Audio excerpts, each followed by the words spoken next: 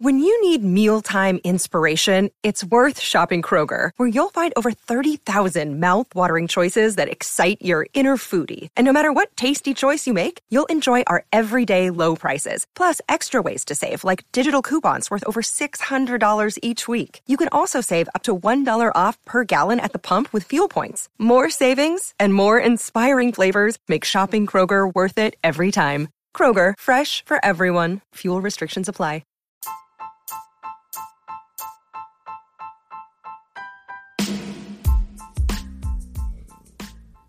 Welcome to Passive Income Group 360, the podcast for new and upcoming entrepreneurs who are ready to stop living from paycheck to paycheck and finally achieve real financial freedom. This is your host, Lisa Michelle. I've been a solo attorney for 20 years, but in 2019, I began my search for the best sources of passive income. Now, each and every Friday, I share with you everything I've learned along the way. No fake gurus, no flashy Lambos, just real information that you can use today. So what are we waiting for? Let's get started. Welcome. This is Passive Income Group 360, the podcast. I'm your host, Lisa Michelle. If you're new here, welcome. If you've been here before, welcome back.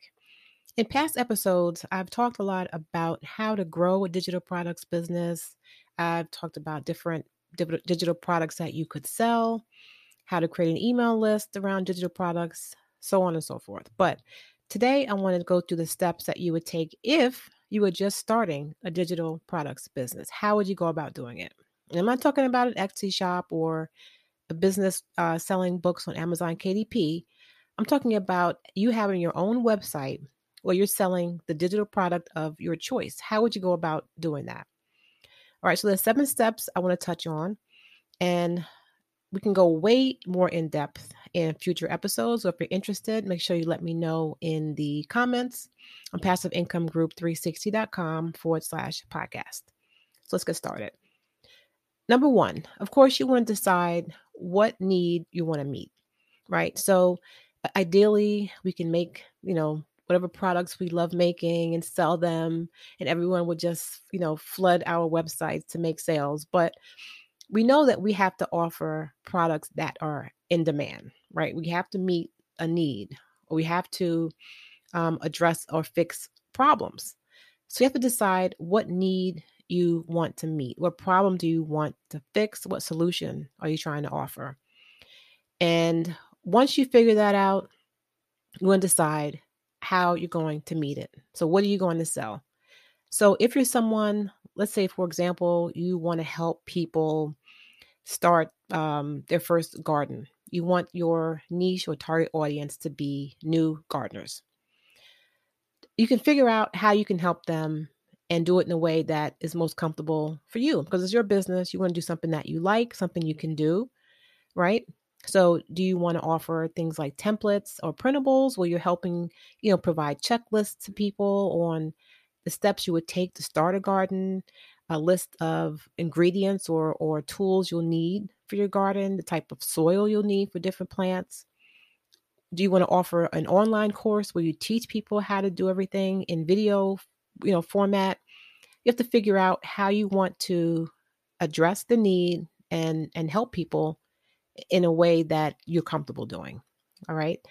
So those are the first 2 steps. You want to figure out what need is there. You want to figure out how you're going to meet the need and what it is you're basically going to be selling. So once you have that down, you have to figure out how you want to sell it, what platform. So for this example, we're assuming that you're starting your own website. So if that's the case, then you'll have to actually build the website, right? And the first thing you need to do is find a domain name. So the www.yourperfectgardener or whatever it is, and figure out where you want your website to be. Do you want it to be on a Wix site, Squarespace, WordPress, Xero? There's so many different platforms out there that you can choose from that you have to figure out where you want yours to be hosted. And you want to be deliberate about it. You want to make sure that you know the limitations for that, whatever website you're building. If you have in your mind that you want to customize it in a certain way, make sure that platform offers that option. Just a word of caution. I started out with Wix, which was fine, but I realized later it was limited in terms of customization. So things that I wanted to add to my site, I couldn't really do with Wix. And it was a little bit of a headache switching everything over to a WordPress. So had I been more deliberate and thought about it a little bit more, maybe I would have started with WordPress to begin with. So I always give that cautionary tale to look at all the options before you decide on one. All right. And then once you've decided on your hosting and your domain name, you'll have to look at your branding. What would you choose as your colors and your logo? That's something that you want to do, but that's really not the most important thing. The most important thing is your voice. What is going to be your brand voice? Is it going to be lighthearted and funny? Is it going to be more serious? What is your message? What is the mission of your brand? What do you stand for? You definitely want to have an about us or an about me page on there where you can spell that out, but you want it to also be apparent on your website. When someone comes to your homepage, is it bright and cheery? Is there someone like a smiling face on the first page, or is it dark and there are no pictures on it? It's just text. What's going to be your brand message? So you want to figure that out and make sure that your website reflects that. You also want to add forms on your site so that people can sign up and you can start growing your email list. Now, chances are you'll have to create a lead magnet or something in exchange for people's email addresses, but you want to have a form on your site, maybe on every page, giving people the opportunity to claim that freebie. So maybe it can be a checklist of top 10 perennials for container gardens, whatever it is. Put that on your site and give people a chance to get that in exchange for an email address. Number 5 goes in line with that is building your audience. So do you want to do that on a social media platform? Do you want it to be, do you want to do TikTok videos, or do you want to cater more to the Facebook folks? It depends on what you're selling, right? Where are your people? If you're a gardener, are you on Pinterest, or are you on Instagram, or are you on Facebook?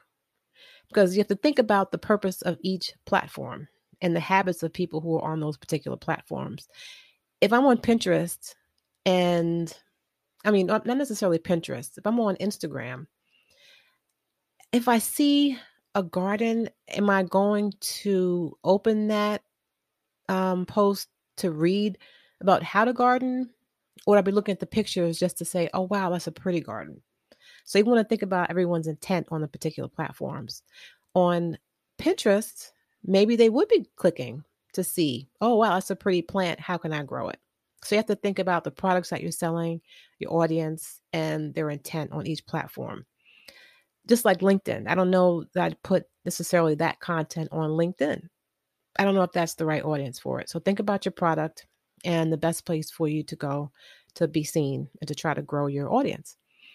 And of course, you're growing your email list. So you'll start sending emails to your list. Even if you have 3 people on your list, you don't want to lose them, right? If they're your people, they're your true tribe, you want to still nurture them as if, you had 10,000 people on your list. So you'll start growing your audience that way as well.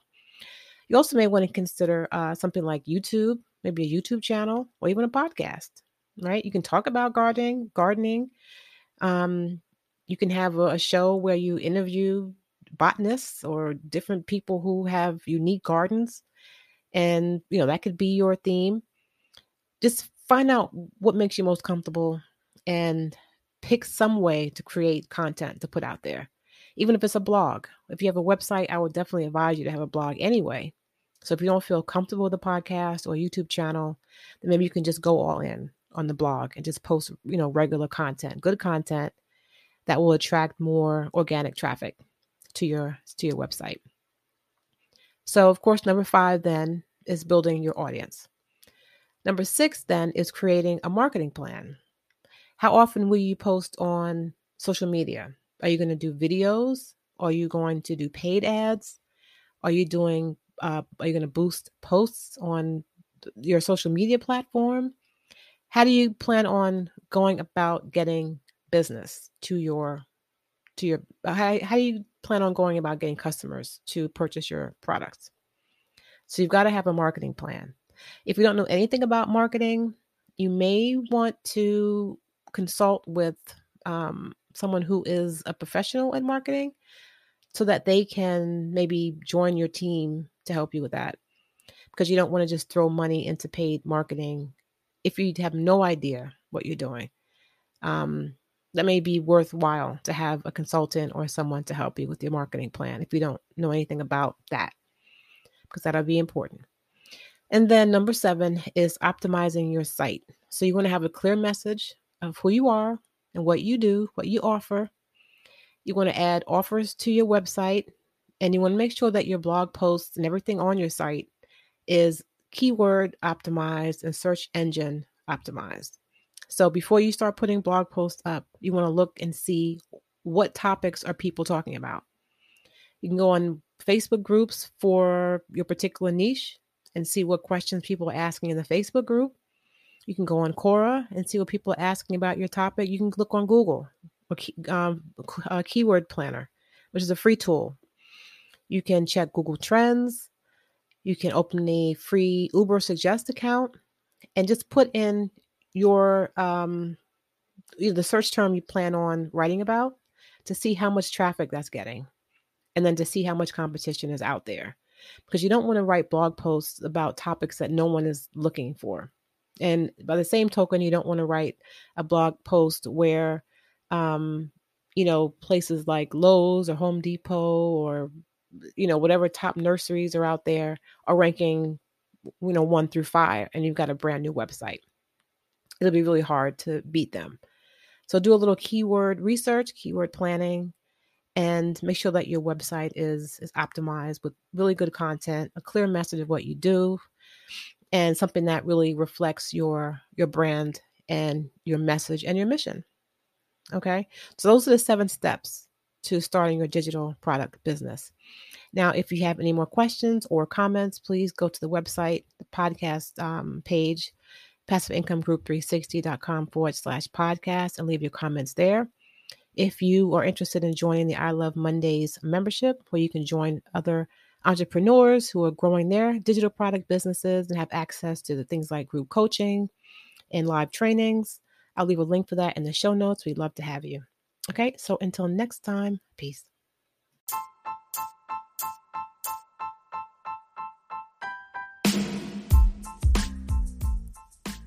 I really hope you enjoyed today's episode. If you did, please subscribe and look in the description for a link to join fellow listeners online. Until next time, peace.